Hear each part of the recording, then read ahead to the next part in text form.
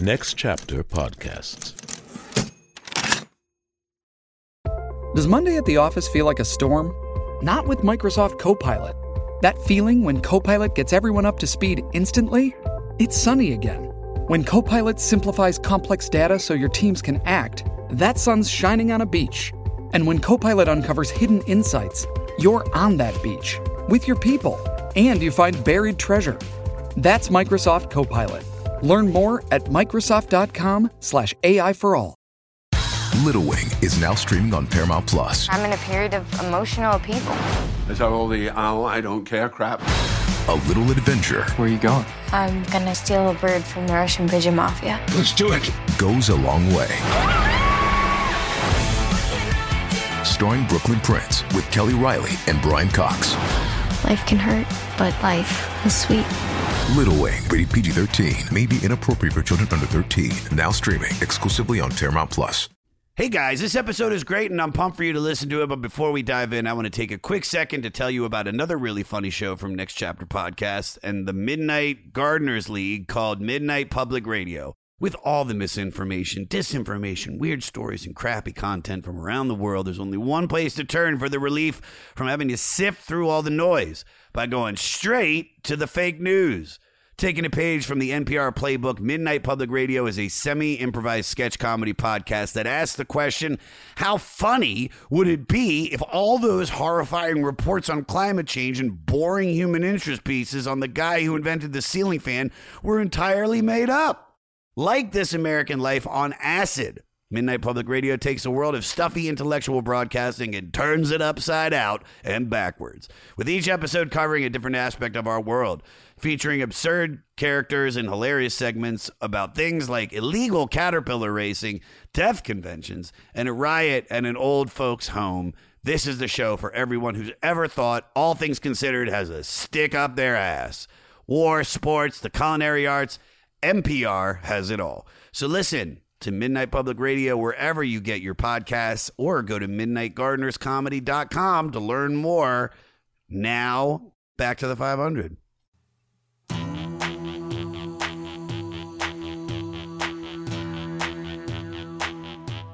The 500. The 500. J.A.M. been walking us down through that 2012 edition, so it ain't nothing too new. Hundreds more to go and in need of a friend. The king of fleece for Angelo, talking the 500 until the end. Talking the 500 until the end. With my man J.A.M. on the 500. Talking the 500 until the end. I was talking with a friend of mine, said a woman that heard his cry, told him that she loved him so, and turned around and let him go. Shugga-dugga-doodly-doo, subba-dubba-dooby-too, babba-labba-dee-ba-scoo, hubba-dubba-dee-ba-doo. It's Don't Do Me Like That by Tom Petty and the Heartbreakers from Damn the Torpedoes from 79. Hey, that was the year I was born. It's number 315 out of 500. What's up, 500 listeners? It's the 500 with Josh Adam Myers. June 24th and the 25th, I'll be headlining the DC Improv. I will also be doing a goddamn comedy jam at the world-famous 930 Club on June 27th for the DC Improv's 30th anniversary with an incredible group of comics. It's the biggest show of my life, going back to my home club, home rock club, where I've seen more bands than anybody. So I want to see everybody there. If you're in Baltimore, D.C., Pennsylvania, Virginia, if you can drive within 200 miles, I say even 300 miles, make it to the 930 Club and come see me headline. It's a big deal for me to do it at the D.C. Improv. What else? Oh, June 12th, I'll be doing the goddamn comedy jam at the Comedy Store. July 3rd, we're doing a goddamn comedy jam at the Stand in New York City. And then Montreal and assorted other festivals throughout the year. Man, life's looking good. Join the Patreon. $5 gets you a question to our guest. So join. You get to ask questions. Patreon.com/the 500 podcast. I assume there is like a place for you to see the guest, see the album, ask the question, and then I will read those on the air and give you a listener shout out for $5. Be a part of it. And then there's a YouTube. We are posting videos to YouTube every Thursday. All right. I was in Pittsburgh this past weekend doing a goddamn comedy jam with Mario Lemieux. I wore my Rod Langway jersey because I'm a Caps fan. Did it go well? I'm recording this before I leave. I don't fucking know. I think so. I think it went great. All right. Tom Petty and the Heartbreakers. They're a good band. I mean, you know, anytime I think of Tom Petty, I always think of the overweight girl about to get kidnapped and put into a well in Silence of the Lambs. And as she is driving that car, you know, the size 13, she, listening to American Girl. Now, that song is not on this record, but this might be the quintessential. I don't know if I can say that. I'm speaking out of my ass. I don't know anything. But you know who does know a lot about Tom Petty? Our guest today, the one and only Geoff Tate, not the lead singer of Queensryche. The great comic Geoff Tate. You've seen him on The Late Show with James Corbin. You've seen him on High Court on Comedy Central. You've heard him on Mark Maron's What the Fuck on Birdcast, Dove Loves Movies. He's also opens for Tom Segura on the road. So if you have gone to any of Tom's incredible shows, then you've probably seen Geoff open, him or Ryan Sickler. Either way, good dudes, funny dudes, great fan of Tom Pizzle. Tom Piscotti. Rate, review, and most importantly, subscribe to The Five and listen free on all platforms. Follow me at Josh Adam Myers on all social media. Please do it. Also, go to joshadammyers.com for tickets and all the other stuff I'm cooking up. Email the podcast at 500podcast@gmail.com. Follow the Facebook group run by Evan. And for all things 500, go to our website, the500podcast.com. All right, Damn the Torpedoes, 315 out of 5 by Tom Petty and the Heartbreakers. Here we go. This is the T-shirt battle that the audience needs to see that we're having right now. Because you know Sickler, right? Yeah. Ryan Sickler. So Ryan likes to make fun of me about this Queen T-shirt because when I had the TV show on Comedy Central, when I did the hour, they paid me a lot of money. I was very quick to spend all of it. Sure. And I went to, do you remember Kelly Cole on La Brea? I don't. What was that? So Kelly was a T-shirt guy. He made his own stuff. He made great like black, white, gray T-shirts. He would take these old vintage Hanes shirts and like color them black, and then maybe like make the stitching look a little cooler.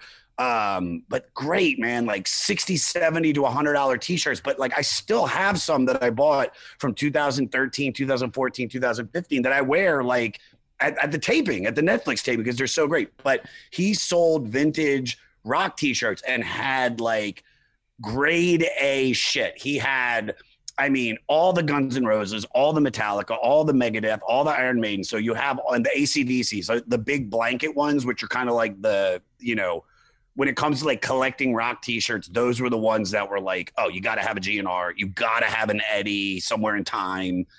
And then one day I went in there and he had this Queen T-shirt and I was like, oh, this is pretty good.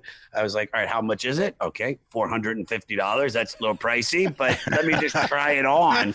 And I put it on and I was like, holy shit, this fits perfectly. Like, it's almost like the shirt was made for me. And the shirt was so expensive that Wells Fargo cut my card off because they were like, that's fraudulent. There's no way somebody's going to pay that much money for a T-shirt. And I had to like call them. And then we went out to dinner, me and Sickler after that. And they wouldn't let my card come back on. And so it got declined at Sugarfish in front of Giovanni Ribisi. He was sitting next to us. Oh, no. And like he heard it. And I was like, run it again. I was like, I sold to Steve Reeves. There's money in there. And then it came back 10 seconds later. Like, yeah, that ain't going. You have to call your bank. But I love the Made War shit. Where is, are you have a relationship with them or? No. I just found out about them like a month ago. Really? Yeah. Then I bought a bunch of shirts right away. You mentioned like Dean Del Rey for sure is the one that kind of told me about them. But he just knows, dude, he legit knows everybody. Like everybody. He had the Made Worn guy on his podcast. Yeah. Like, and it's like, I mean, the guy that made the first Rolex was on his podcast. Frank Rolex. That's a great Tom Petty shirt. And rightfully so, because Tom Petty is one of those guys that, man, you know, you looked at like the Traveling Wilburys, that band. You remember that? You look at the legends that were in there, and it's like they really did get like 5 of like the fucking gods. Like just, were you into them? Were you into the Traveling Wilburys? Was that a big deal, or when that happened? No, I mean, especially not when it happened. I didn't know about anything until 1993. Like, really? My dad was a minister, so I wasn't allowed to listen to anything, and nobody we hung around with listened to anything. So I didn't know anything. It wasn't until I was 15 that somebody that was like in my class had a car. So I was in someone that was my age was driving. It was the first time. Really? So you had no music until you were 15 years old? I mean, it was all like Christian music. Oh Lord, heaven don't shine. I mean, that's not bad. That's actually better than the stuff that we had. We had white Christian music, which is very dirge-like. Yeah, it's the Righteous Gemstones, which is like, well, the devil's inside of all little children. Yeah, that would have been fun. Gotta get the devil out and bring Jesus in. Hey, let's shout. Oh, Jesus, you're the best, Jesus. Well, come on down and give me your tithe, because you're ski-loon-doo. I should be a preacher. I saw Joel Osteen yesterday at Sirius XM. Really? Yeah, he was doing a thing in like the Glass Studio, and I was doing Bonfire with Big J and Soder. Well, Soder wasn't there. I was co-hosting, but it's like you walk in and I mean, like literally, there he is. There's this guy that people have given, you know, billions of dollars to probably. Yeah. And probably isn't really religious at all. So, all right, before we get into your past, before we even dive into Tom Petty, Geoff, promote away. This is your moment. Anything you want to promote? I know you're on the road with Tom. Like, talk about it. The main thing that I need promoted is August 13th and 14th at Union Hall in Brooklyn. I'm recording an album and we're filming it. So nice. I have 4 shows. You can go to their website, unionhallny.com, or mine, JeoffTateComedy.com. Yeah, go people. If you've never seen Geoff live, he's hysterical, great comic, and Union Hall is such a great venue that, I mean, it's going to turn out really well, dude. I think the look of it, the sound of it's going to be great because that room fucking slaps. Yeah. I did it. The first time I did it was in December, and it was I really liked it. Good. So as soon as this came up and we were looking for a place to do it, I've never recorded one on the East Coast. All my albums have been like either West Coast or in Cincinnati. So well, real happy to do. Welcome to like we're real comedy fans. Yeah. Real comedy fans. Also, it's Brooklyn, so they'll all be communists too. That's perfect. You're like, I got 20 minutes on Vladimir Lenin. Yeah. Positive.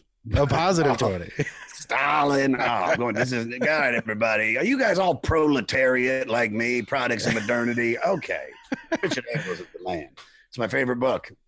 I love communism. Won't work, but I love it.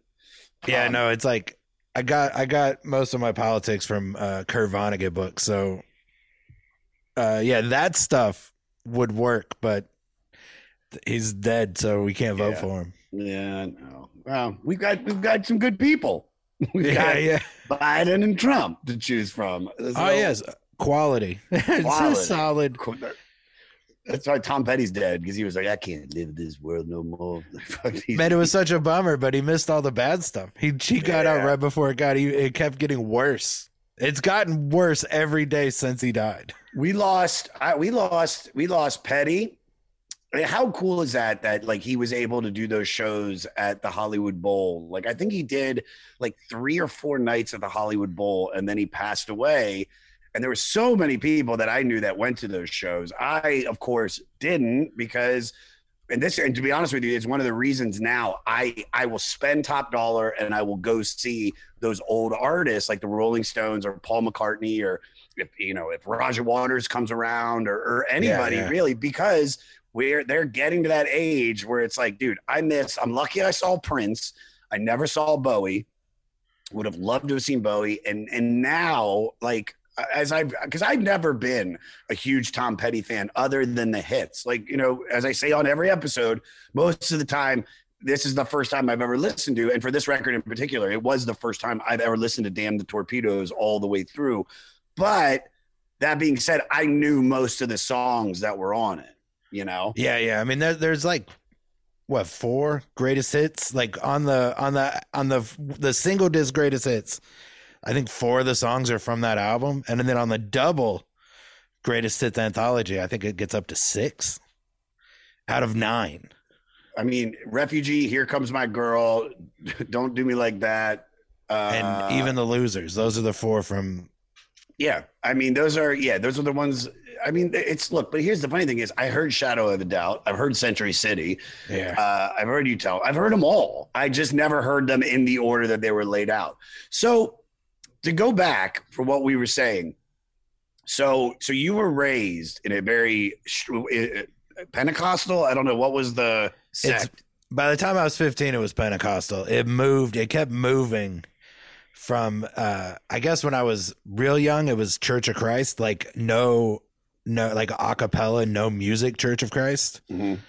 Then it moved to the Church of Christ that had a piano. Then it moved to Christian church, which sounds like just all of it, but it's a very specific type. Yeah. And then from that, it went to like Church of God and Assembly of God, like the Holy Roller, Speaking in Tongue, Pentecostal stuff. Holding snakes? No, not snakes. We never got that far. We were very close. Jeremiah, he's a snake holder. Jesus Christ, don't fight me, you venomous Lord. You did snakes? Different snake. My own snake is the only snake. Oh, okay. All right. Yeah, we weren't allowed to do that either. This episode is brought to you by Paramount Plus. Get in, loser! Mean Girls is now streaming on Paramount Plus. Join Katie Heron as she meets the plastics in Tina Fey's new twist on the modern classic. Get ready for more of the rumors, backstabbing, and jokes you loved from the original movie with some fetch surprises. Rated PG-13. Wear pink and head to ParamountPlus.com to try it free. Hey, it's Kaylee Cuoco for Priceline. Ready to go to your happy place for a happy price? Well, why didn't you say so? Just download the Priceline app right now and save up to 60% on hotels. So whether it's Cousin Kevin's Kazoo Concert in Kansas City, go Kevin, or Becky's Bachelorette Bash in Bermuda, you never have to miss a trip ever again. So download the Priceline app today. Your savings are waiting. Go to your happy place for a happy price. Go to your happy price, Priceline. This is an old joke, but the way to describe it is we weren't snakes. We weren't all the way to snakes, but it was the kind of church where if someone brought a snake, everyone would be like, I guess we do snakes now. Like, I guess we're holding snakes. All right. It's just one more step. Yeah.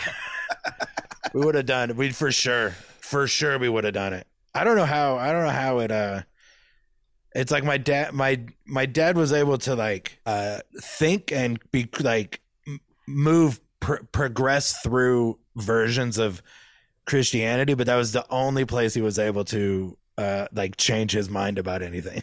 Really? Yeah. So you're talking like a super strict upbringing then, right? Yeah. So very. So you didn't even hear it in passing. Did you like hear music and you were like, oh wait, what is that?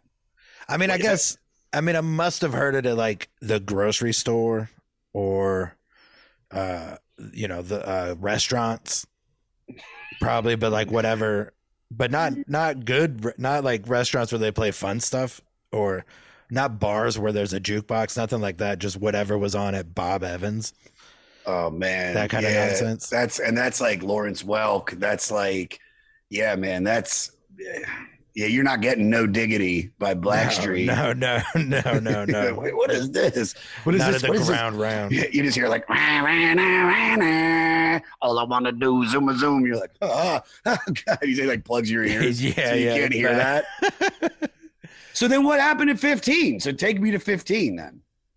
I started we changed school. So we moved a lot too. So nothing ever, there was no like older brothers. I never was like, friends with somebody long enough to meet their family or whatever. It was just, we'd be in a town for a year. So the first 6 months you don't have any friends, and the next 6 months you have some, but then you move and then you just start over. And we had just started over some new school, the school I ended up graduating from. There was a kid in my class that was a year older and lived near me. So I could get a ride home with him. And it was just the first time I was in a car with another kid. And so we just listened to the radio, like an actual rock and roll radio station. And Mary Jane's Last Dance is the first song I remember hearing. Wow. Yeah. What did it do? Like, yeah, tell me that. Tell me the experience. As soon as I heard it, I knew. I was like, well, this is better by like light years better than anything I'd ever heard. But I wasn't ready to, I think I knew better than to be like, well, then this is my favorite band. Like, it was the first song I like actually listened to. So I just went with everything. Like I liked it. I got a couple of Tom Petty albums as fast as I could, but then it took like a few years. It wasn't until 99 that I realized, oh no, this is just my favorite band. That album come out in 99 and I bought it. The day it came out, I heard them. They were on Rockline. Remember Rockline? Mm-hmm. Yeah. So they were on Rockline on Sunday night, and I listened to that after work. And then they were promoting, so Tuesday the album comes out. I bought it that day, listened to it a couple of times. About the third time through that album, I was like, well, I should get all the rest of their albums. This is my favorite band. And that's been like that ever since. Tom Petty's number one. Yeah, number one by a lot. Number one. I mean, what's number two? Number two changes all the time.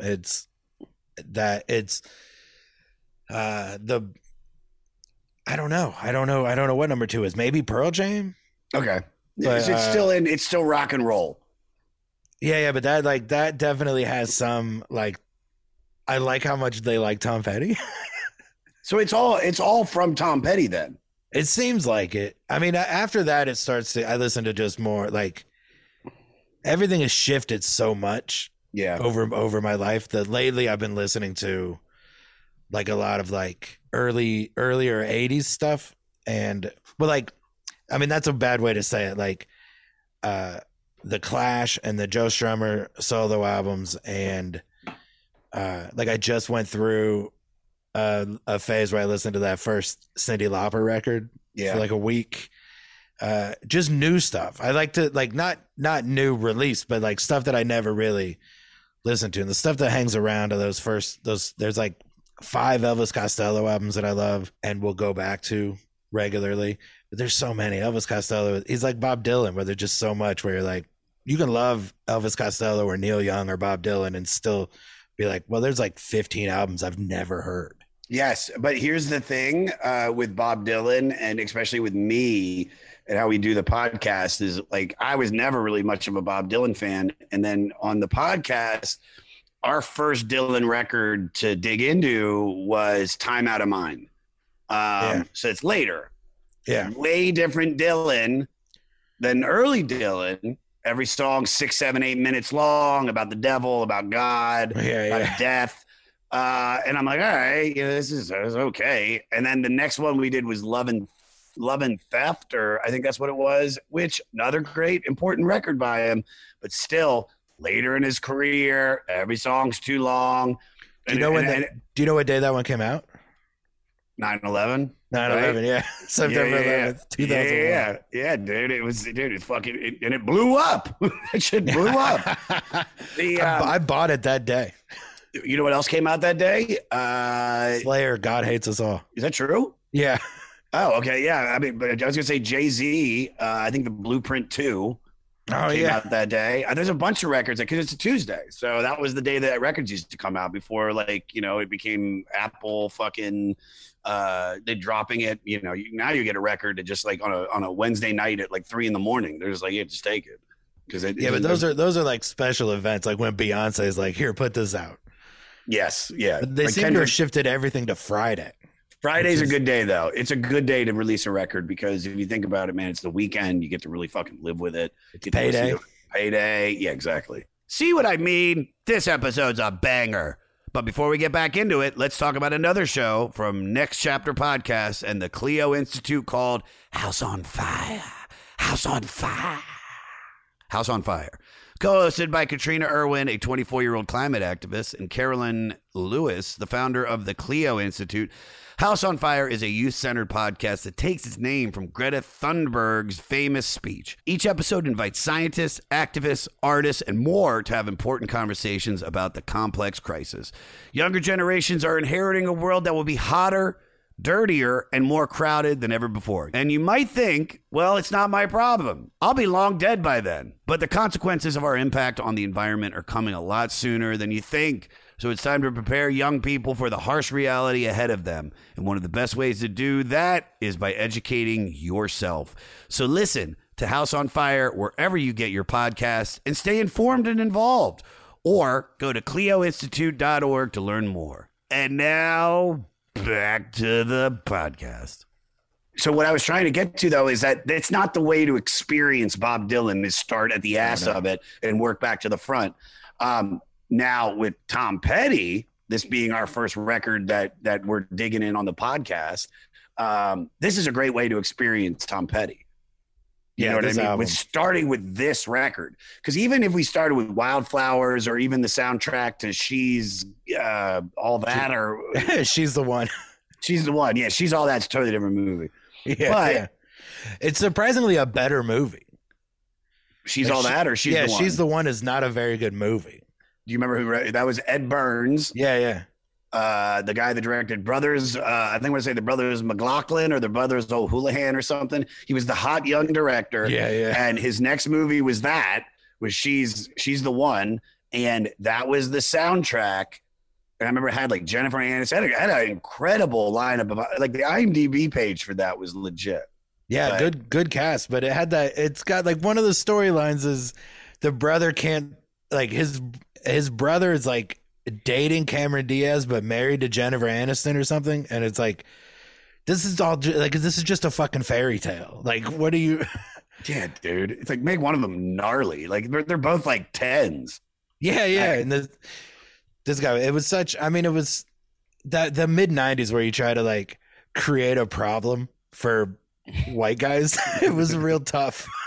You know what's funny though? They figured it out in the late 2000s because they figured out the formula that America wants is take a regular white guy and mix him up with another racial group's bad people.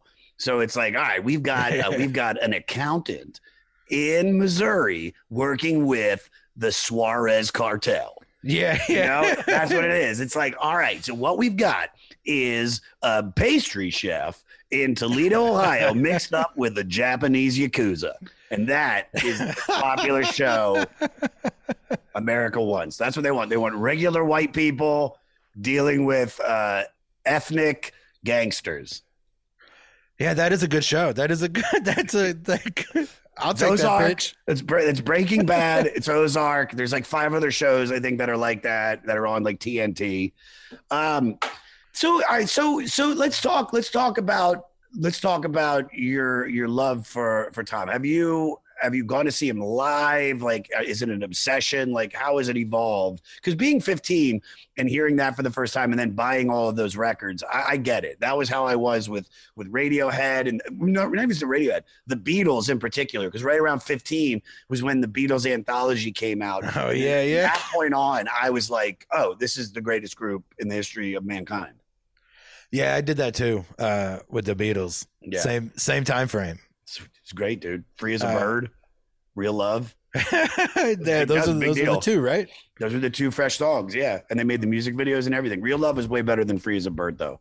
Jared, you're the Beatles dude. Do you agree? Yes. Okay, good. Glad to see you're paying attention, dude. I mean, but only when you compare them to each other.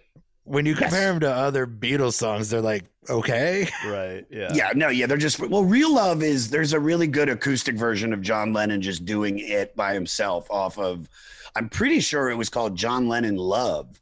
because he put out Rock and Roll and Love. There were two records that came out in like the late 2000s, maybe mid 2000s, where there were a lot of the B-sides, a lot of the shit that they hadn't released, and Real Love was on there. And I just think the way they did it was good, but it's not as good as that clean version. They took that acoustic version of him doing it, and then the rest of the Beatles added layers to it. But you know, Tom's different though, man. Tom is like, I can't, before we get into you, I'm trying to pinpoint the exact moment I knew Tom. I mean, maybe it was like running down the drain, you know, running down the dream.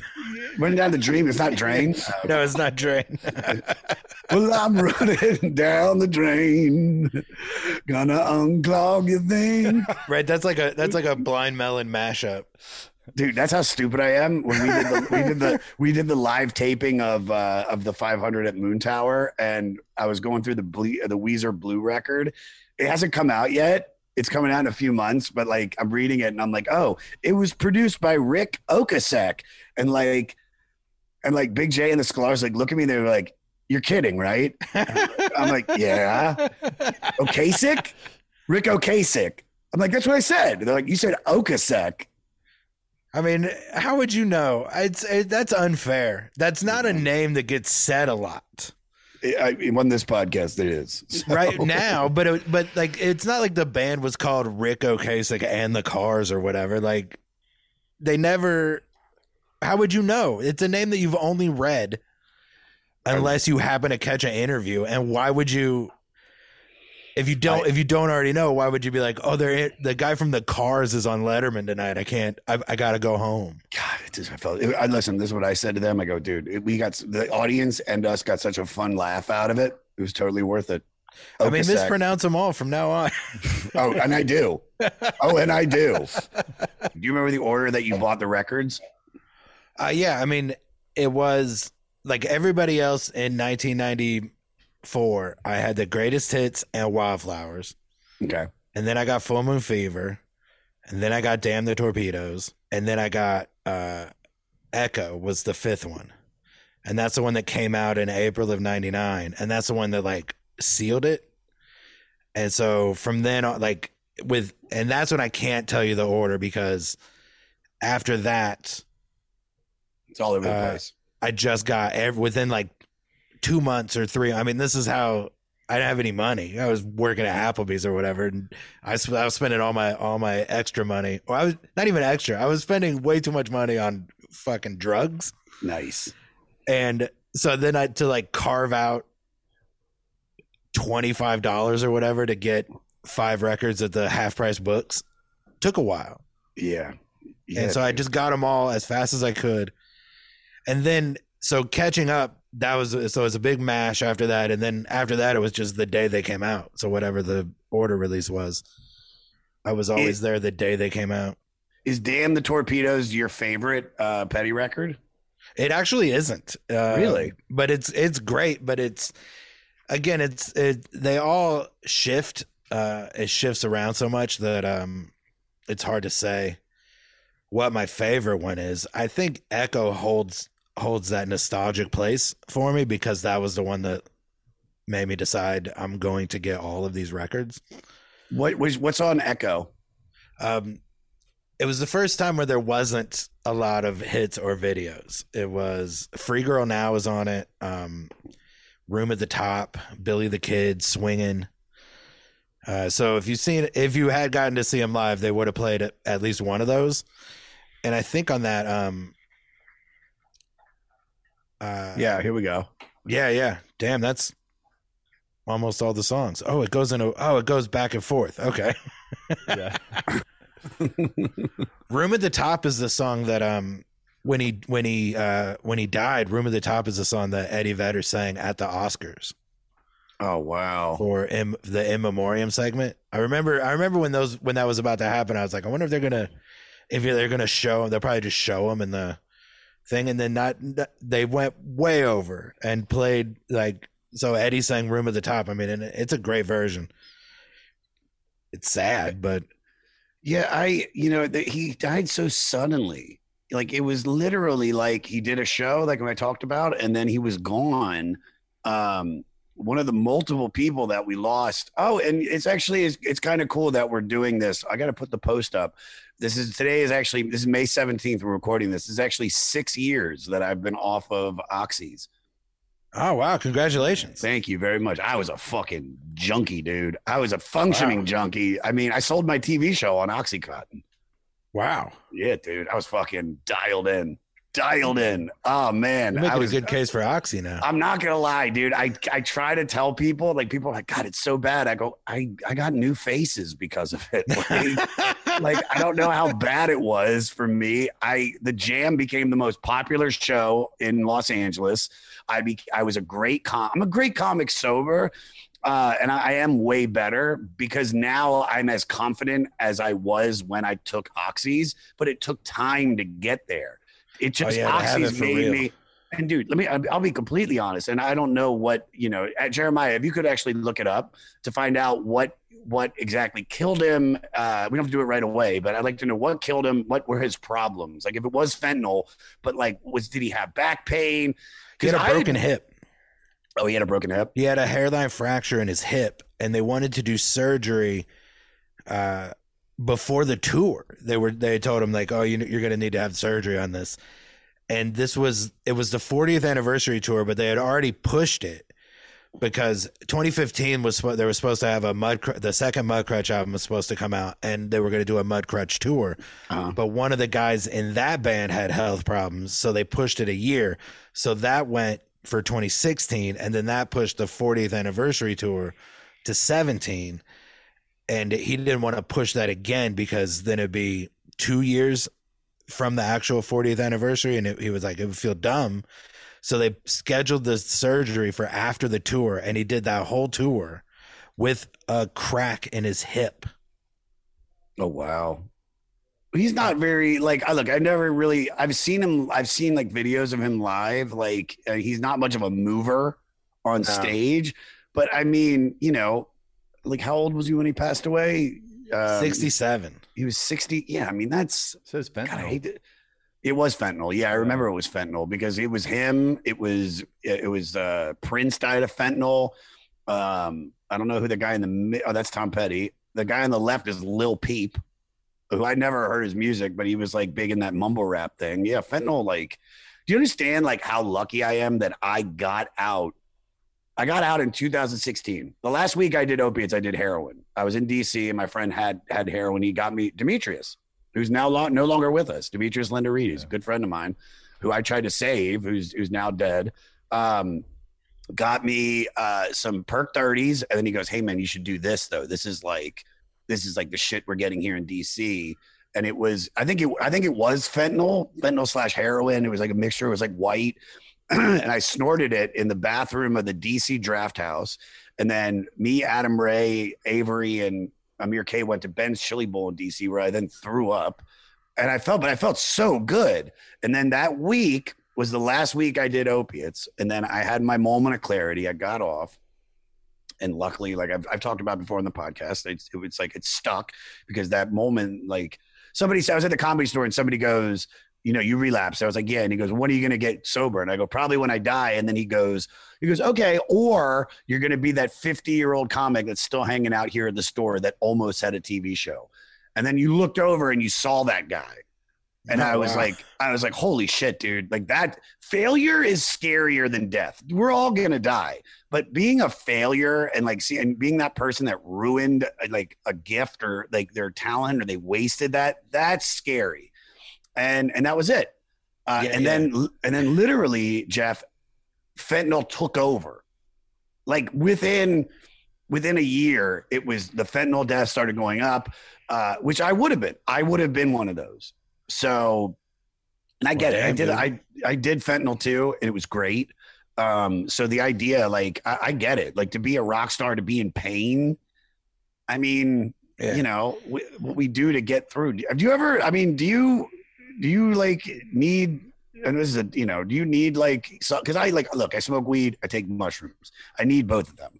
Do you have like a crutch? Not a crutch. That's such a bad way to put it. Yeah, no, I mean, no, you can say it like that. You have a crutch? Yeah, Do you have a crutch? What do you have? I mean, I'm back on. I started drinking again. Yeah. I'd been quit for like 6 years, and the weed I started getting like something shifted during the pandemic where I started getting real paranoid, and I smoked weed every day for years, all day. And I could do stand up. I could do, I was doing these theater shows with Tom, and I'd get as stoned as possible. And then there's 2,800 people. Yeah. And I like looking back, I can't believe I could do that and still and do well. Yeah. But I can't do nothing. That's something that I've learned, is that I can't do nothing. Otherwise I'll never fall asleep. Yeah. No, I'm the same. It's hard to fall asleep sober. Age is one thing. It kind of puts me out, but sometimes the day just takes the shit out of me anyway. But it's like at the end of the night, I smoke a little bit of weed. I lay on the couch with my dog, and I am fucking out. And if I don't smoke pot, I'm up. And and I don't want to be. Well, I got a pen that I'll hit in bed, but that's I can't leave my room stoned anymore, because it also doesn't really sometimes. Most of it's COVID related. I can't stop thinking that I have it.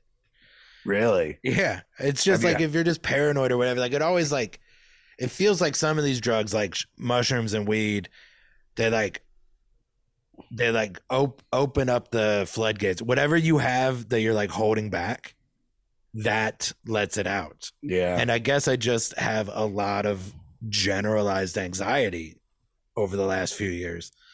That when I get stoned, then that's what I feel a lot of the time, and it's no fun anymore.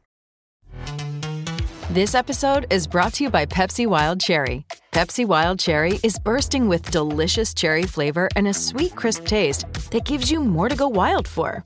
Getting wild may look different these days, but whether it's opting for a solo Friday binge watch or a big night out, everyone can indulge in their wild side with Pepsi Wild Cherry. Also available in Zero Sugar. So grab a Pepsi Wild Cherry and get wild. O'Reilly. You need parts? O'Reilly Auto Parts has parts. Need them fast? We've got fast. No matter what you need, we have thousands of professional parts people doing their part to make sure you have it. Product availability. Just one part that makes O'Reilly stand apart. The professional parts people. O'Reilly Auto Parts. Do you ever look into meditation? I look into it all the time. I've never actually done it or done it with any regularity. I've done it probably a half dozen times. Yeah. And it, it's like working out and whatever. I just don't. I need to get better at the willpower thing. Yeah. Let me tell you something. And I mean this sincerely. And this is to everybody out there listening. Is I've been meditating every day for since 2000 and late 2017. And when I'm doing it, everything in my life is together. And then during that trip that I was out on the road for 3 weeks, and every morning I would wake up and I'd have to go do something. I never had a moment. I might have meditated out of the 3 weeks I was on the road, maybe 4 times.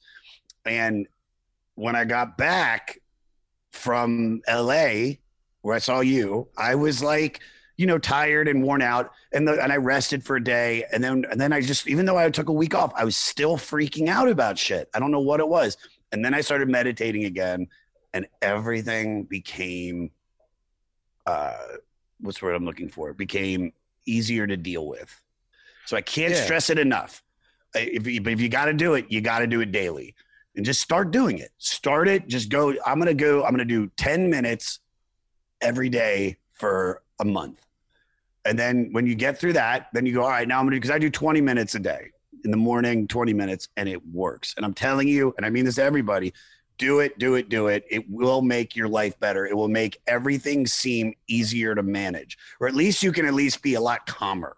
And you seem like you're a lot like me.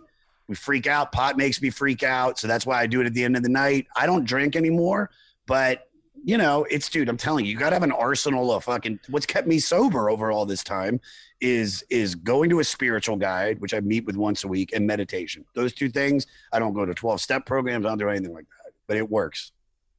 All right, I'll do it. I'll give it a shot. Fuck yeah, dude. I mean, it's just 10 minutes. Let's meditate together for the next half hour of this show. No, I just closed my eyes. No, we got to talk about Tom Petty, or they're going to kill us. Oh yeah, that's what we're doing. So what do you love about him? Like, what is it that makes you this huge fan of Tom Petty? Like, why are you obsessed with him? Why is he your number one? Well, there's a lot of like I read. All right, so I didn't know this until like I'd already been a fan for 20 years, and then the book came out, the Warren Zanes book. Yeah. And when he was explaining his relationship with his family and his father, I just couldn't help but see like, oh, it was very similar to that. So his like, he was able to channel his like anger and defiance into something. And that always, like I kind of have that attitude too. Like this album is a good example because while they were making this album, this was when he was suing the record company. Yes, there's a lot of interesting facts about this. So here, hold that thought. I want to do the little background on this record. So everybody should know Tom Petty and the Heartbreakers. They're formed in Gainesville, Florida in 1976, but they weren't Petty's first band. The earlier bands were the Sundowners, the Epics, and the Mud Crunch. Mud Crunch released one single, then they moved to LA and moving to LA called Depot Street in 1975. But it fell flat. The group breaks up. Then he goes back to Gainesville, reforms, which includes Mike Campbell, which I've got a lot of interesting stories about Mike because I've jammed with him a few times on lead guitar. But yeah, dude. Benmont Trench on keyboards and Ron Belier on bass and Stan Lynch on drums. The Heartbreakers were a group. Their self-titled release gained more traction in the UK than it did in the US, but Breakdown did become a top 40 hit here. American Girl was also on that album. Their second record, You Gotta Get It, was their first gold record with the singles I Need to Know, Listen to Her Heart. After the first two records, there was dispute with the record label. And I'm going to bring it up in a second. That was resolved. The band was able to focus on today's record, Damn the Torpedoes. Tom Petty went on to release 10 albums through 2014. He's in the Rock and Roll Hall of Fame in 2002, his first year of eligibility. We've mentioned it. He died in 2017 at the age of 66, 1 week after the end of the Heartbreakers 40th anniversary tour. Hold on. We're always hearing the rock and roll. I don't want to be the future. I want to be present. All right. So right around the time of the recording of this album, I like this quote. Petty was quoted as saying, "We're always hearing that we're the future of rock and roll. I don't want to be the future. I want to be the present."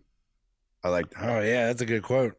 It's a really good quote. So this is their third studio record, recorded in 1978 and 1979 at two legendary studios, Sound City in Van Nuys and Cherokee Studios in Hollywood.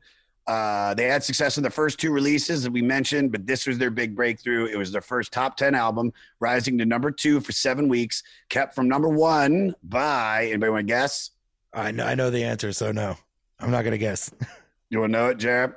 Yes. Guess. Don't look at the thing. I'm looking at it. I can't. All right, then Pink Floyd's The Wall. Pink Floyd's The Wall. Makes sense because that's like, you know, pot's big in that age, and that's a big pot record. Tom Petty's response to being anchored at number 2 was, "I love Pink Floyd, but I hated them that year." Yeah, dude, fuck Pink Floyd. Fuck Roger Waters. Damn Torpedoes yielded 2 songs that made the top 15 on the Billboard Hot 100 singles chart and eventually went on to be certified triple platinum. Now, going what you were saying, and let's talk about this. So Petty's recording contract was assigned to MCA when his distributor ABC Records was sold to MCA in 1979. Petty contended that his contract could not be assigned to another record company without his permission and was therefore voided. MCA responded by suing Petty for breach of contract, which prompted him to declare bankruptcy, nice, as a tactic to avoid the contract with MCA. The matter was settled with Petty signing a new recording contract with Backstreet Records, an MCA subsidiary. Did we nail it? Yeah. I mean, that's basically it. There was also some trouble with the publishing. He didn't understand publishing. and that meant that they owned the words and they could just let someone do it. But yeah, that's basically it. There's fun stories about how they'd record and then the roadie would take the tapes and drive them around LA so that when you have to go talk to the lawyers, he'd be under oath, and this is the only way he could say he didn't know where they were. Yeah. That's here I have it written a little bit more eloquently because it's underneath that. But that was perfect. So I'm going off of what Geoff just said. Because of the hostilities between the band and the record label while the album was being recorded, manager Elliot Roberts took the tapes and put them in a car. I love that. And put them in a car every night. He was like, dude, he's like, I'm going to Pacoima. Then it was done to prevent the record label from trying to seize them. God, it's so dope. Things were so tense. Here you go. This is where I pick it up. Things were so tense between both sides that not even the production people knew about the tapes' whereabouts after each session. So you know what? Cut everything I just said because you literally said it already. That's hilarious. Just trying to keep it. I mean, he literally he changed the way all of our contracts have been written since. How so? Just by they attribute that. That now I guess they just make sure that they understand the difference between publishing and mechanical. I mean, there's a lot of that going on in the comedy record industry right now. Yeah, where some group is trying to get publishing there isn't any more money. I don't really understand what's going on. It's just a way to split up the existing money differently. Yeah, and I don't think it's a good idea. But they're always trying to screw comics, though. They're always trying to screw. They're always trying to screw the art. All artists get screwed. I mean, when we did the episode on TLC. Remember TLC, the album with Waterfalls?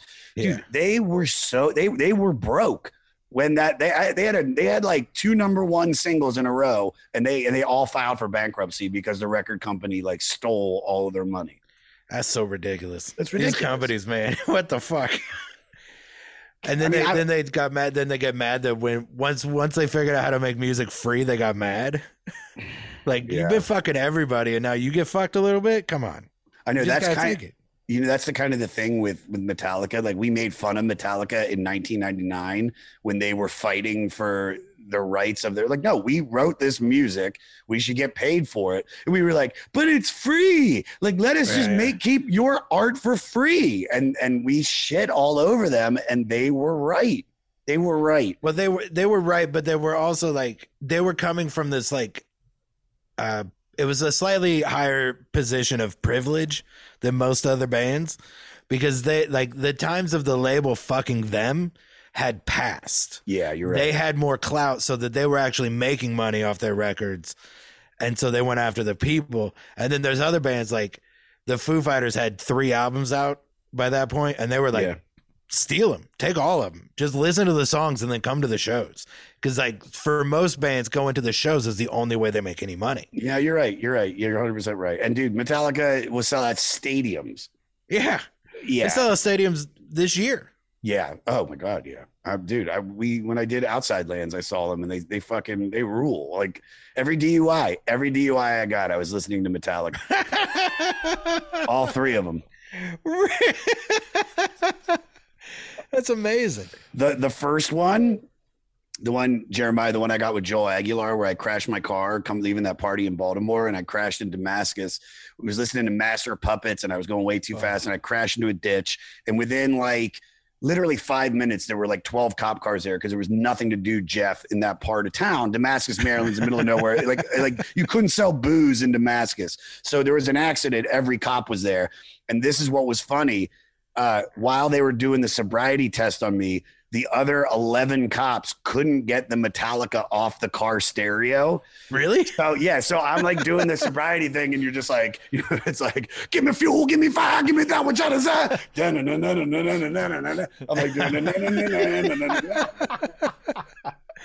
Did it help? I think having the music would help. No, I got DUI. Not getting out of the DUI, but doing the test, this field sobriety test. I feel like having the music would help me stay give me a good rhythm It definitely made being put in handcuffs feel much more emotional when Unforgiven was playing. Like, what I said, what I know, slam. Never shine me what I shown.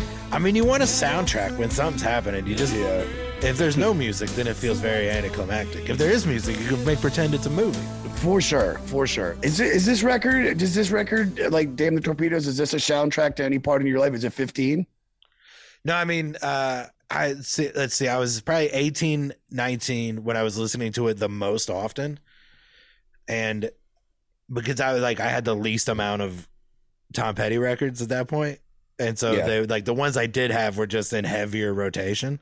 Yeah, and so it just like. It's one of those, like, I would like to put it on and roll the windows down, and it always has kind of made me want to smoke cigarettes. So even when I didn't smoke, I didn't listen to it that much, because it's like drinking black coffee or, just, I guess those are the two things. Yeah. You just want to roll the windows down, smoke cigarettes, drive around, and listen to I had my Oldsmobile. I had an Oldsmobile Delta 88. Great big Grand Royale, just fucking 5 tons. God, I miss big cars, dude. Oh man, I look them up all the time. You can still get like pretty good condition, like $4,000 if they're in good condition. You can get undrivable ones for $500, but you can get drivable ones for about $4,000. Really? But they do not get. I mean, back in the 90s, it would take $25 to fill the tank, which meant it's a 25-gallon tank. Yeah. Oh my God. And that affected my budget. I think it got like 8 miles a gallon or something. Like it would be fucking bankrupt. So now 25 gallons. I mean, that's the thing. I feel so lucky to be in New York and not in Los Angeles, is that like I don't buy gas. Everybody's talking about how fucking heavy it is. And I'm like, oh yeah, I just walked 15 blocks to the Comedy Cellar. Like, it's my whole life is all the clubs are within literally the longest walk is 30 minutes. And I do it all the time because it's the summer. Even during the winter, I did it. It's like, I love not driving. I love not driving. And I love not driving also, but where are you? Are you LA? My apartment is in Cincinnati, but I haven't been there in a couple months, and I won't be there for a couple months. Yeah. So I don't know. The tour looks so much fun. You know, it's unbelievable. We just have 2 days off right now, so that's why I'm in the YMH studio. Oh, nice. And we leave again tomorrow. Christina canceled on us. She was supposed to do. She's done the Smiths, but she was supposed to do the Pixies, and she gave us more than enough time. And we were really lucky that Dave Rath helped us get Patton Oswalt, and it was a great episode. And she'll come back again and do the Smiths or do another record because she's already done it. We love her, but it's like, dude, it's like Tom did fucking right after the accident. He did Wu-Tang. Yeah. Laying in bed, like literally laying in bed. Fucking, this is the night after he did the live stream with Bert, and he goes, Josh, he's like, we made so much money on New Year's. I'm like, I mean, no, we made like whatever. He goes, no, so much. The guy I can, and I know, and Sickler's one of my best friends, so I know like you're fucking eating lobster every meal. Yeah, right? Yeah. It's nice. Yeah, you're not struggling. Do you like? I mean, do you? So back to what you said about the 18th. We got to talk about this record. We got to focus on this, or the fans are going to get mad at me. What kind of lunatic is like, this thing I get for free isn't exactly what I wanted it to be this time? You know what it is? And this is what Morty said as Morty quit the show, who Morty has been super helpful again. I call him and we talk about the records. He was our writer for years, and he was a co-host for a short period of time. As he was leaving the show, he goes, Josh, I'm just letting you know, man, it's like music hits differently with people. It's not movies. It's not painting. It's not a book. He's like, these songs, they associate with important parts of their life, whether it's the first kiss of a girl, the death of a family member, you know, like you said, dude, it's like, think about this. And this is why you love Tom Petty, is because you had nothing before that. And then your life, you literally can break your life up between before Petty, after Petty, because you became who you are. The way you dress, everything is, and the comedy that I've seen you do, it's like that's formulated through that music. For me, 100%. Guns N' Roses. My life was never the same after I heard Guns N' Roses in '87. And so people take it a little bit harder.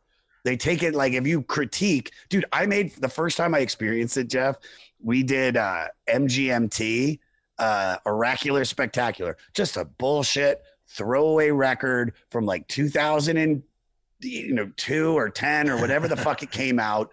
And I remember I somehow ended up on a Reddit page for MGMT that somebody filled me in with, where they were shitting on me and Gareth Reynolds for critiquing the record the way that we did, which we ultimately liked it. One Hit Thunder is a podcast where we both celebrate and have a good laugh about bands and artists that had just one hit that we all know. Each week, we're joined by a guest from the world of music or comedy to learn more than you ever thought you would about some songs that you can't forget. And we decide if they brought the One Hit Thunder or were nothing more than a one-hit blunder. Look, if you listen to the show, you're probably going to laugh, and I guarantee you're going to crush next time the bar has music trivia. Tag Team, Jane Child, Meredith Brooks, Looking Glass, Sean Mullins, Eiffel 65, EMF, Crash Test Dummies, Crazy Town, Chumbawamba. We have hundreds of episodes in our back catalog and a new episode each week, so pass the Dutchie, make sure you're connected, and subscribe to One Hit Thunder wherever you get your pods.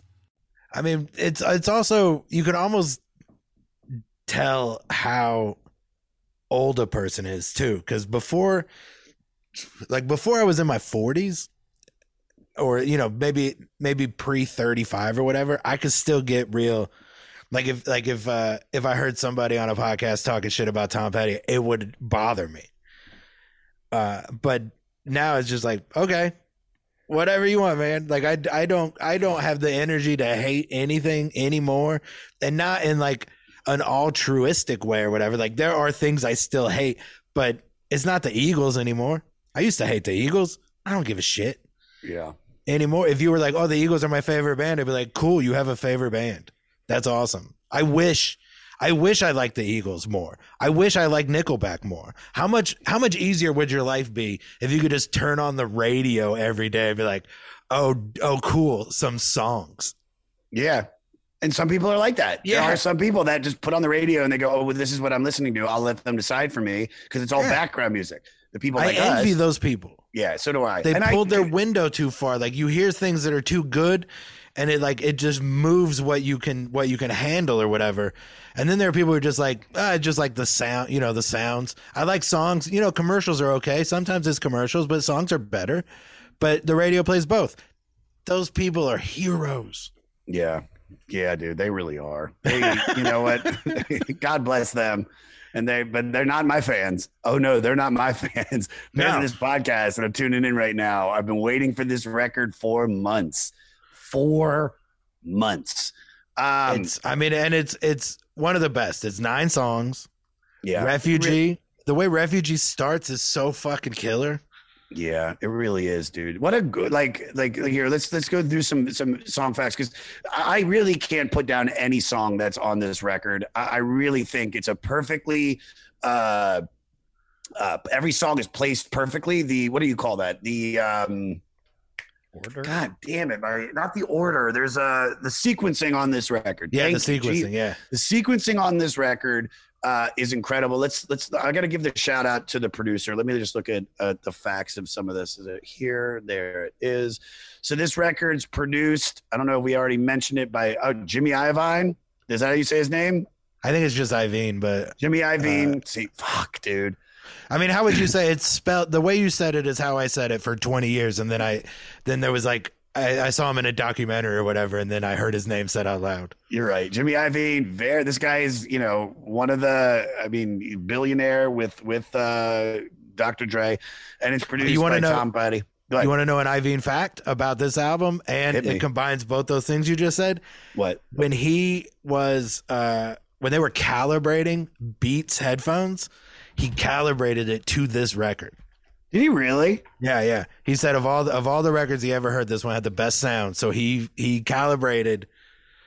I mean, it's a little self-serving because he produced it also, but he calibrated Beats headphones to this. So if you have beats, listen to this album on that, and there's like no better way to listen to the album.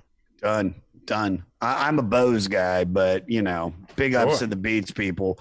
Dude, noise canceling Bose. I mean, Airplane, incredible. All right, so the singles from this record, which we mentioned, the first one to come out was "Don't Do Me Like That," which is, I mean, it's still played on classic rock and regular rock stations. "Refugee" came out a few months later. I mean, another credible song. It's like I said, it's another song you hear on classic rock. "Here Comes My Girl" and "Even the Losers." I mean, those are great fucking songs, man. Like really solid songs. This is my question.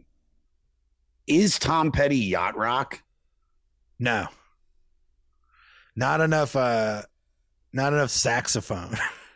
Okay. No, you're right. There's got to be a little more saxophone. And it's a little it has a little more of it's a little grittier or whatever than most would be, like Boz Scaggs or whatever. That's a little cleaner sound. Sure. And Petty only had the only time that his sound was like very clean was the 2 records he made with Jeff Lynne. Yeah. And Full Moon Fever is actually, that one sounds fine. Into the Great Wide Open sounds a little yacht rocky, but that's Jeff Lynne, not Tom Petty. Would you call this record? Would you call this record an LA record? Would you call this like, because it's like, so at least some of the characters, it seems to have a pretty rosy view. I mean, they talk about like Century City in it. Like, do you think this is a Los Angeles like focused centric record? Yeah, it does. I mean, Century City really leans towards it. That's where the Lawyers were. So you're just going to see the Lawyers. He was driving to Century City every day and eventually wrote that song. It does feel a little. Well, Don't Do Me Like That also has like a sunny day feel to it, but it's an old song. It was a Mudcrutch song. Yeah. That they did as a warm up one day. And the IVM was like, oh, we should put that on the record. But it's Louisiana Rain feels like Southern. That song, You Tell Me, feels like a Memphis song. It feels like it's okay. Here's what this might be it. Okay. It's an LA record made by people who are not from LA. Like none of them are from LA. They all moved there from somewhere else. Ivene's not from LA. The whole band is from Florida. And they'd only been in LA they moved to LA in like 74. But then the 3 years previous to this, they were just on the road. Yeah. So it does have that. It's a little bit like the life's tough part of LA, not the Laurel Canyon. Yeah, scene. It's not Eagles. It's not the Eagles. It's not Jackson Brown. It's not Crosby, Stills, and Nash. It's none of that. But it is. It definitely is. So I guess maybe like the Valley, maybe it is like a Valley record. No, I don't think this isn't a Hollywood record for sure. This is definitely a Valley, like, yes, if you're driving into Century City and they're recording this in Van Nuys, and I don't know what Van Nuys is like in 1978, 78, 79, but there's a different vibe that the Valley, and especially when it comes to, I mean, if you're going to be writing the record in California, it's different than writing it in Florida where there's rain and there's humidity, or even writing something like in England or like Seattle. It's like when you listen to Band on the Run and you find out that they wrote it in Africa, you're like, all right, I can see that. You know what I mean? It's there's things about it. I don't know if I would call this an LA record, but I would say that it definitely probably influenced the sound 100% and the vibe of it for sure. Do you think Don't Do Me Like That represents the greatest use of organ in rock history? Oh, that's tough. Now, so now I have to think about all the other songs. Organ songs, yeah. What are the big organ songs, Jeremiah? Look that up while he thinks. I don't know. I mean, it definitely is a good like pop piano song. Like, and there wasn't, but like a full band, I don't know if it would be the best use of organ. Yeah, I don't even know if it's the best use of their organ. Like their organist, their piano player. Like there's better stuff like that. But that is like, as far as so you did just find a list. That's why. Light My Fire. Yeah, Light My Fire. I don't know what 96 Tears is. I don't know what Carnival 9 is. House of the Rising Sun. You Keep Me Hanging On by Vanilla Fudge. Okay. Yeah, that's a great song. Your Time Is Gonna Come by Zeppelin. Chest Fever by the band. Oh yeah, that one's good. Oh, the Spencer Davis Group. Yeah, okay. Give Me Some Lovin'. Is that the one? Just give me some lovin'. Give me some lovin'. Yeah, that's a good one. Hush, and coming in at number 1. Okay, Hush might be it. A Whiter Shade of Pale. It's not even in the top 10. And this is our Quarterly. This is a reputable news source. I might have to go with Hush. Hush is really good. All right, good. I feel like we got to the bottom of that. So let's talk about, we talked about sequencing. This album has such a good flow. Does it feel like it's just one long song to you?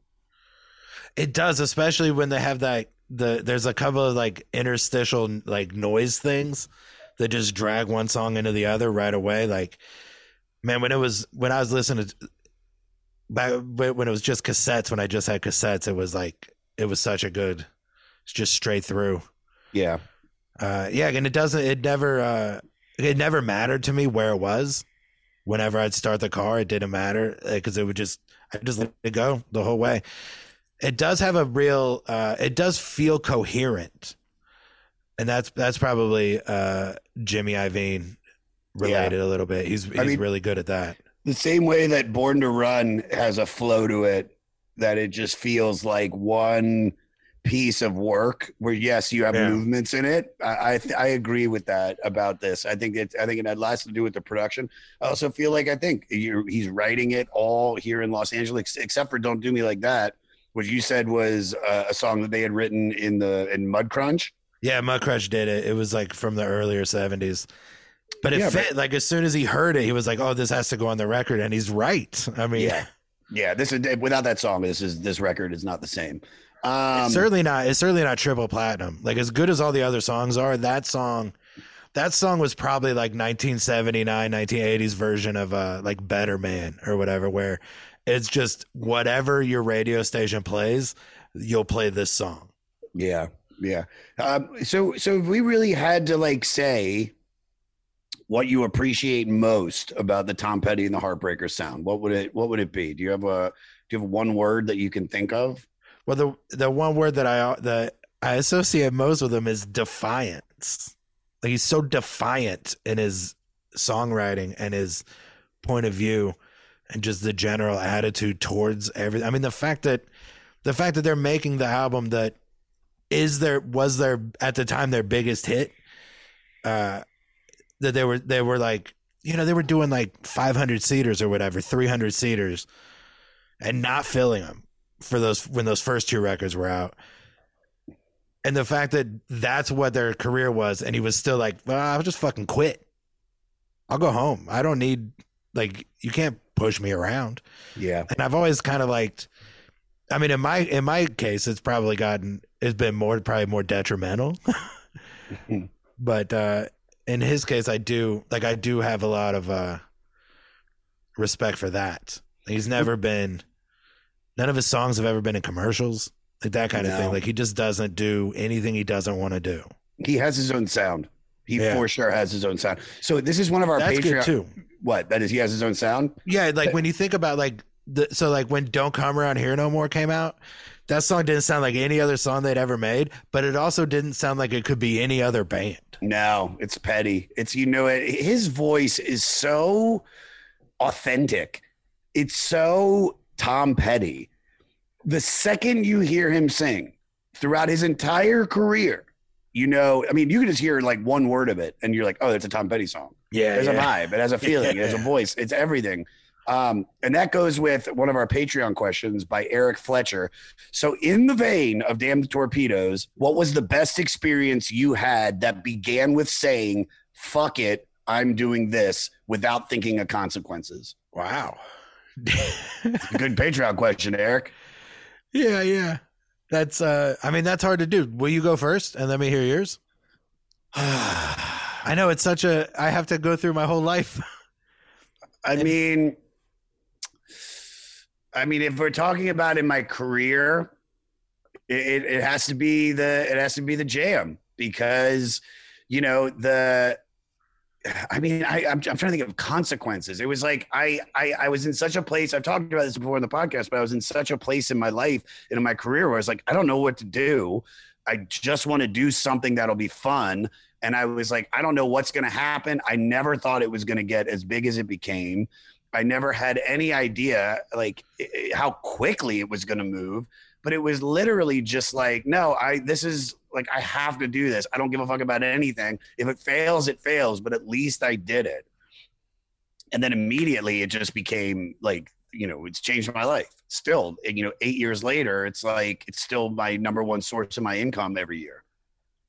Well, then that's much better than mine. I think mine is, in general, it just the idea that I never moved. Everyone always told me to move, and then I did a couple times, but I didn't want to. And so when I finally was like, nah, I'm not gonna, I never thought about the consequences, and that there probably were some, but I don't care. I don't know. I guess this is going to be dumb, but cocaine? Can that be the answer? I mean, I remember the first time I did that, I was like, fuck it. Like I'd always been scared of it because of lamb bias. And then the first time I saw some and was offered it, I was like, yeah, fuck it. Yeah. I mean, that's every drug. It's always like, oh, you're cool. All right. If you're doing it, I'll do it. But, I mean, I can die from this. Fuck it. Yeah, fuck it. I'm 19. I've done enough. I've lived enough. Whatever it was. Like, very acceptable answer, and I'll take it. Eric, thank you for the question. I wish I had a better answer. I'll probably think of it. So I'll be honest, my brain never fully rebooted after I had COVID. So it's hard to remember a lot of stuff now. You have brain fog still? Yeah, it's been like a year. Fuck. And I like a couple of days ago, I like riffed on stage, and I was like, oh my God, I can't believe I was able to do that again. Like, I had done it the year prior to getting it, there wasn't any stages to do it. Sure. In the year since then. So maybe a little bit of it is like out of practice, but also I just don't think it works the same. I can't think as good. I'll think of 5 good answers for this in the next one day, and I'll text them to you, but it'll be too late.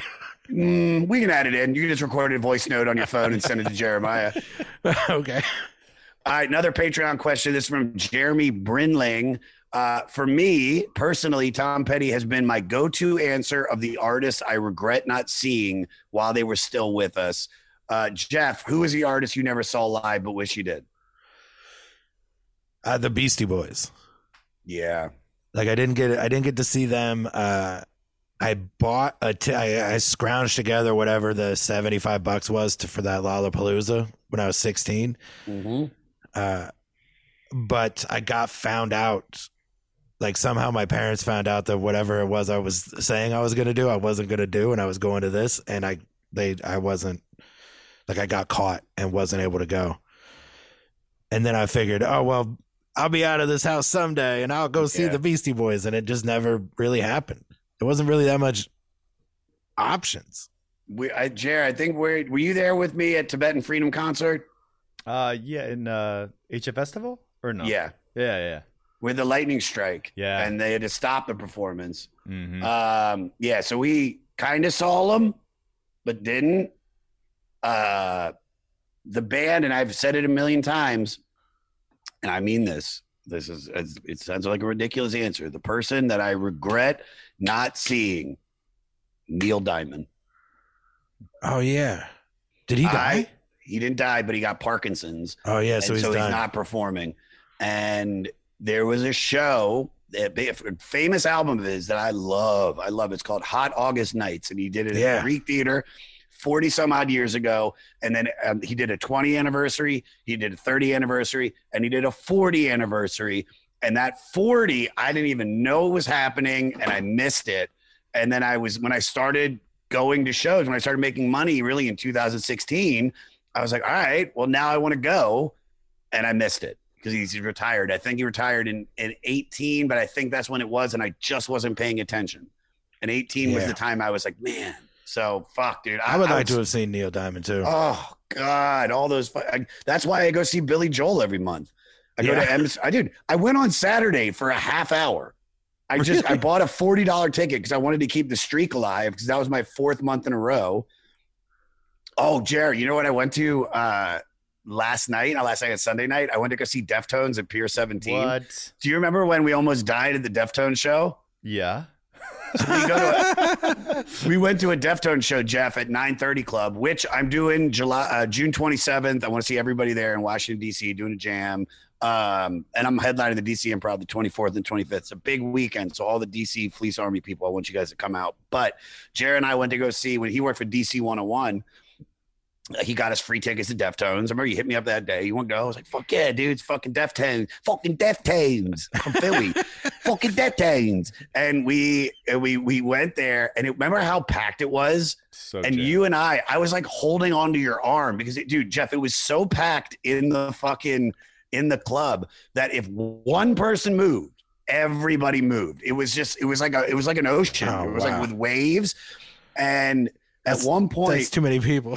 Too many people, way too many people. And Jared, I was holding on to Jared, and then you got like sucked into another group of people. And I remember it was like a scene out of a movie. I was like, no. And you're just like, and just got taken and washed away. And then what was crazier was, dude, there were so many people in there. It was so packed, and I'm 5'9", so I'm shorter than a lot of the guys that I was around in the circle.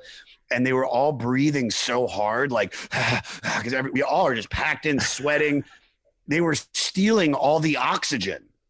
So I couldn't breathe. I had to like fight to like get up on people's shoulders to breathe. It was the scariest concert experience I've ever had.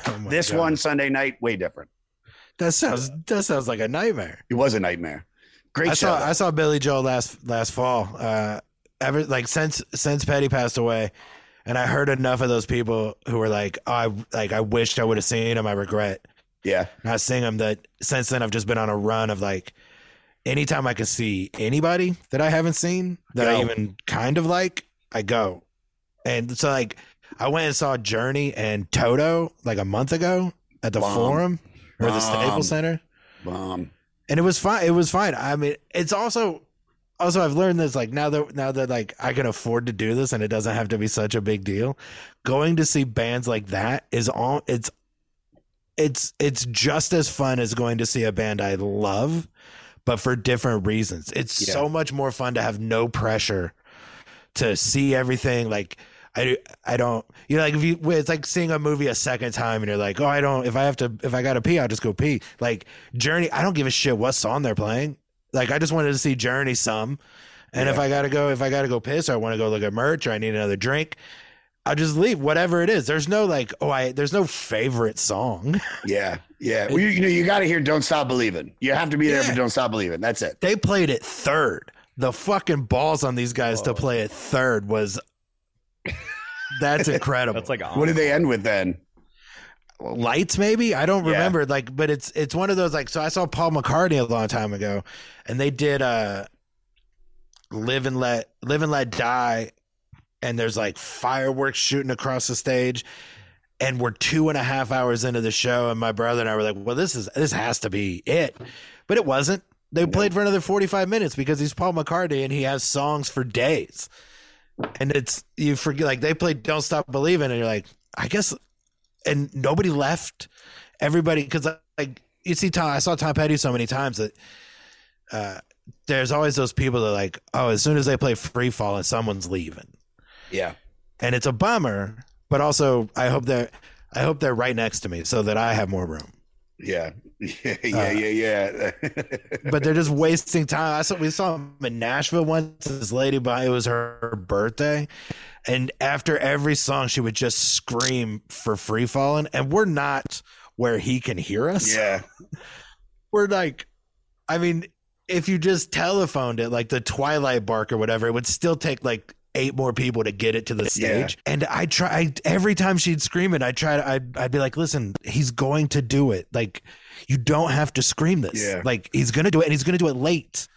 So just stop screaming in my goddamn ear every time. And she either didn't believe me or was just Can't Stop, Won't stupid. Stop. Yeah, Can't Stop, Won't Stop. Can't Stop, Won't Stop, dude. They're at every show. That person's at every show. You know, I've gone to a lot of like new metal shows with Big J Okerson, and I mean, it's, you know, Deftones, fucking Slipknot. We're always lumped around these fans that are just like, you know, just the Deftones show. There was this dude that was like 50, 55 years old, and he had no neck. He was built like one of those like He-Man characters that's kind of like a stop sign shape. And he was just going up to people like, "This is the fucking best. This is the best. They're gonna play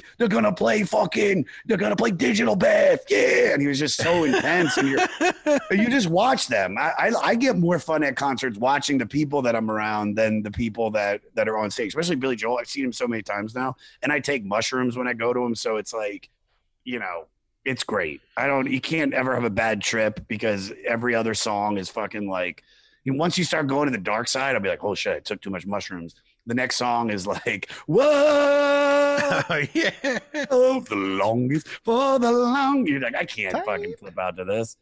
All right, here, I want to tell you this before we get you out of here. So I mentioned that I met and jammed with Mike Campbell. I had no idea who he was the entire time until after the fact. So I'm good friends with Tol Wilkenfeld. And in like 2018, we became buddies, and we went to NAMM, which is that huge music industry trade show in Irvine, California. And and we went to this jam. Well, before that, I should say, she had a party at her house, and Mike, that was where I jammed with him. It was like him. Who else was there? Jackson Brown. Fucking more people. Sean Lennon, Rosario Dawson, just a bunch of like assorted famous people. And there's this dude wearing like this bucket hat and has really has knotty hair, and he's taller. And it was funny because this is Tom's dead at this point. There was a sadness to him. He wasn't like, you know, this outgoing guy. He was very shy and very reserved. He spoke very quietly, and we jammed, and, you know, she has a studio in her backyard, and like we fucking played for an hour. I sang with them. I did like Helter Skelter. I did a couple of mostly like Beatles stuff. And then we went to NAMM, and I knew who he was then, but then it was like you saw like how fucking worshipped he was. And there was a party afterwards at this like school to raise money for like, you know, cancer or music or whatever it was. And Mike played with Alice Cooper on vocals, Steven Stills, Matt Sorum, who's done the podcast, as on drums, Johnny Depp on guitar. Wow. And this is like, you know, way before the Amber Heard thing, but dude, it was like, and that was who I was most starstruck about, was Johnny Depp, of course. Sure. Dude, he smelled exactly the way you would think Johnny Depp smells. Now, I've never been able to determine whether or not that, because I look at him and I would believe that no one has ever smelled better or worse, but nowhere in between those. It's a mixture of good and bad. Okay, so you're right. He does smell exactly how I think. It's combo best and worst ever. I mean, it was like, oh God, what smells so? It was like, that smells so delicious. And he walked by and he goes up to Tol and he's like, "Tol, good to see you." And she's like, he's like, "Hey, it's my friend Josh." And he's like, "Nice to meet you." And then he walks by and he's like, you could feel his bracelets and his hands were like, you know, like he'd been building shit, you know, callousy and like really like, you know, cigarette stains on him, like, as he smokes those fucking like real, you know, those John Quincy Adams cigarettes, you know, that like the Federalists smoked. Okay. It was everything that I was like, it lived up to everything, every single thing. And then I've jammed with Mike again. at another party at her house. But that was cool because by that time he got to meet, he knew my name and I knew who he was. And I knew, like, you know, because like Toll even told me, she was like, or her or somebody else told me, she's like, dude, that's like, you know, the guitar from American Girl. Like that's everything, like from Tom. And it just sucks because, like, and this is what I'm saying about it. This is why I love doing this podcast, is because now I'm a Tom Petty fan. I am 100% a Tom Petty fan. As soon as I'm done with this episode, as I get ready to go to Bonfire today, I will listen to Tom Petty on Amazon. It's going to be in my rotation. And now I want to learn more about him because of this. And it's like I said, it's one of those things that sucks that he's gone. But what is great is we do have this catalog of music that he put together that is just incredible. And it really does cover decades, you know? Yeah, so much. I saw Mike's band at the Viper Room, and you know, like that corner where the bathrooms are. Yeah, at the Viper Room, that's also like the green room is right there, but it's one of those like rolling doors that's like it's a pocket door. That's what it's called, a pocket door. Yeah. So I didn't know. Like I just found I had to go by myself. I couldn't get anybody else to go see the Dirty. Like just ask if you want to see the Dirty Knobs, and everyone's like, oh, what? No, and. So I'm just standing in the corner by myself. There's like a rustling, and around the corner, suddenly he's standing right next to me, and he goes, "What's up, man?" And I didn't say anything. Oh. I was frozen. I wasn't expecting to see him. Yeah, I did not think he would be right there. And well, I mean, what am I going to say? I think I might have nodded, and then later his wife came out and was like, I was dressed all in black, and she was like, "This drunk girl keeps trying to get in the green room. Can you make her leave?" And she just thought I worked there, so I did. Yeah, dude. I made that girl leave. Bounced. You're like, all right, let's go, lady. She thought I worked there too. And then I walked to the front door, and then I told the guy at the door, I was like, she keeps bothering the band. And he was like, okay, I'll keep her out. And then let me back in. So everyone thought I worked there. Even another guy that worked there thought, like, he was never like, why are you doing this? He was just like, okay, I got you. And I was like, all right. I could see you working at the 930 Club. Like I could see you working at the Viper Room. It's not like it's Jeremiah. Like, you know what I mean? Like fucking a CPA look. You got fucking rock star kicking out people look. I do. And I have the bulk of a guy who can work the door. For sure. You have door bulk. You have door bulk. You have door bulk. All right. I got to ask this. I have to ask this. And this is the final question. How often are you mistaken for Geoff Tate of Queensryche? Online, I would say every day. I just got an Instagram message yesterday from some guy who was like, "Are you the lad from Queensryche?" And it's in my bio. Like it says I'm not the guy from Queensryche, so stop it. It happens all the time. There was a venue down the street from my apartment in Cincinnati where he was playing. Yeah. And they were tagging me in it. People in my neighborhood were like, "Oh, you're doing the Ludlow Garage." I'm like, "No, it's not me. It's for sure not me." I would tell you. It happens all the fucking time. It drives me crazy. I've met him. Have you? Wait, please explain that whole thing. The first time I talked to him, both of these were radio related. Bert was on the air in Tampa with that guy Cowhead, I guess. I think that's his name. And they were talking to the Queensryche guy called in. And they were talking to him, and Bert's like, "Oh, I know a guy with that name. Let's see what he says." So they called me, and the guy was like, "Oh, this is what made up some name from Rockline." Yeah. And they were like, "So what do you think of the band breaking up or whatever?" And I just lied about. I've like, I used to be like, "No, it's not me," but now I'll agree. Like I did an interview. There's a metal show on Long Island, like a public radio station. I talked to that guy for 45 minutes. Pretending to be him. I had his Wikipedia page up, and I would just lie. And he came in to do a radio station in Cincinnati for a show that night. So they called me and they're like, "Will you come in and do this with him?" And I did. And then when it was over and they left, everybody on the radio was like, that was the only time that guy wasn't a fucking asshole. Like, he's usually like a dick. but he can't be he can't be as cocky or whatever or arrogant as he wants to be, because he knows that he's seen my headshots at his gigs. Like, he knows that.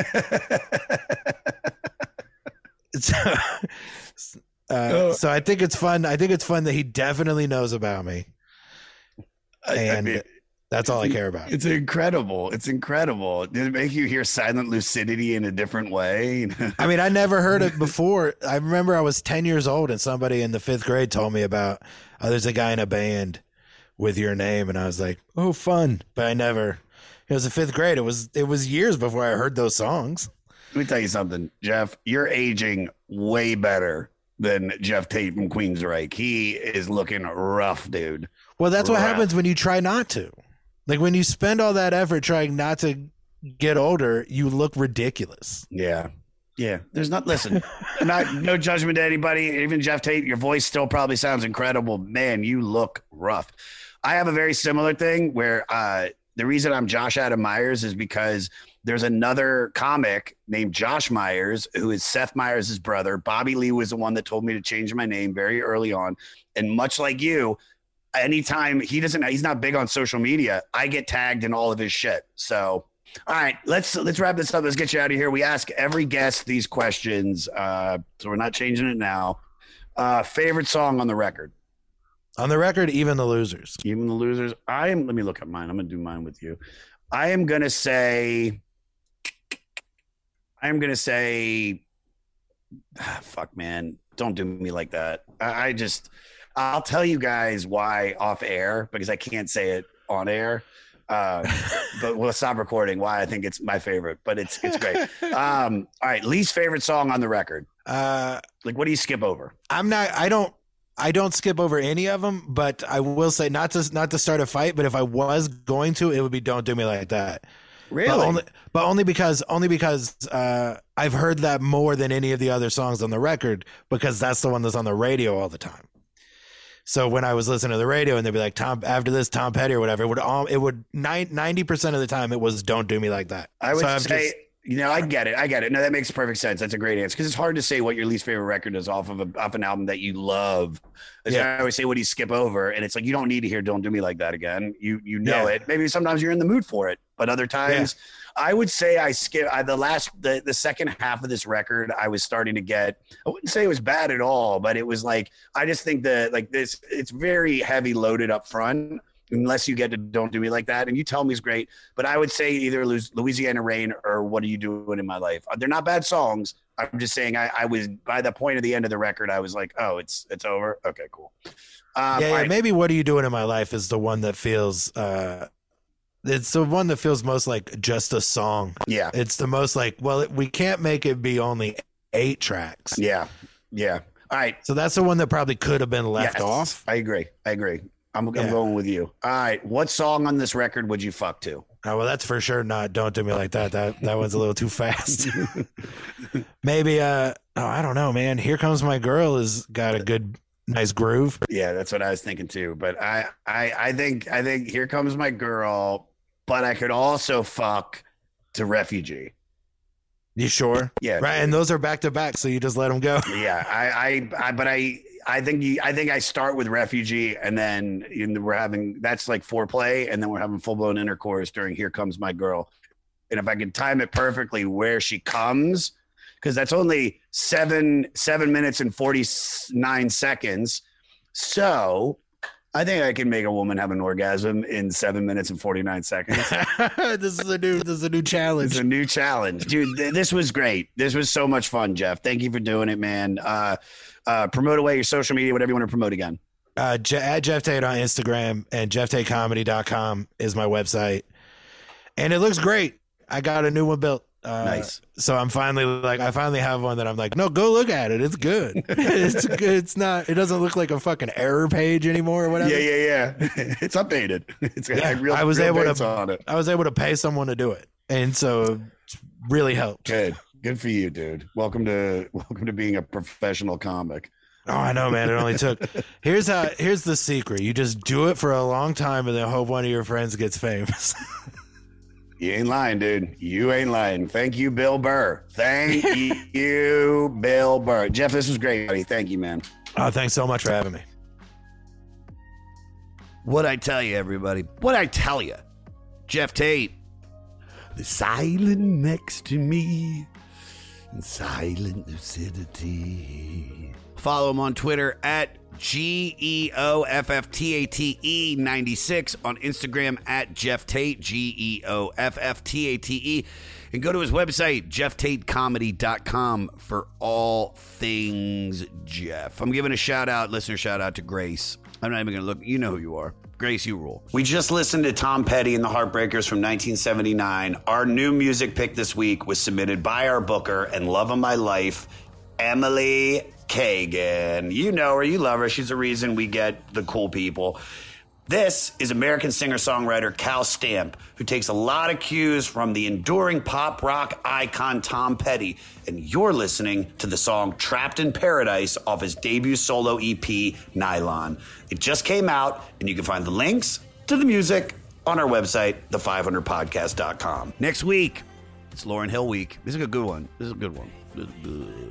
Because I'm a huge fan of this record. The Miseducation of Lauryn Hill came out in 1998. Very important record for me. So we're going to have a good guest. Do your homework.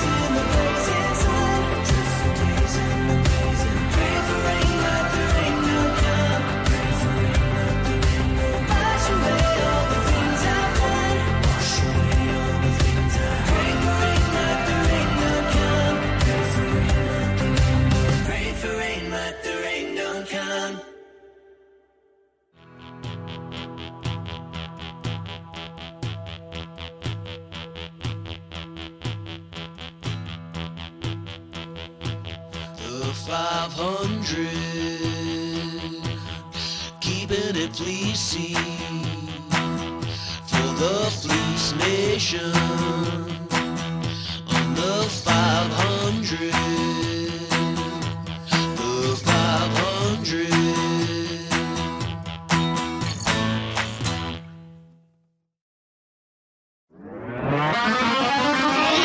Hi, this is Paul Phelps. And this is Monica Strutt. And we're from the Daily Music Business Podcast. We're joined by a number of other really great hosts in creating daily content with great advice for independent musicians just like you. That's right. We put out episodes daily on all topics from music marketing to branding, advice on signing with a manager and label, and anything else you need to up-level the business side of your music career. We've got it covered. Subscribe to the Daily Music Business Podcast today on your favorite podcast catcher. Subscribe today to the Daily Music Business Podcast on your favorite podcast platform. Hey, this is Scott from Fly on the Call. Each week I speak to a different musician, whether they're in an established band like Silverstein or the Wonder Years, or band on the rise like Spanish Love Songs, Origami Angel, or Meet Me at the Altar. We discuss music and lyrics, the successes and challenges of being in a band, and more, as we get to the core of each artist.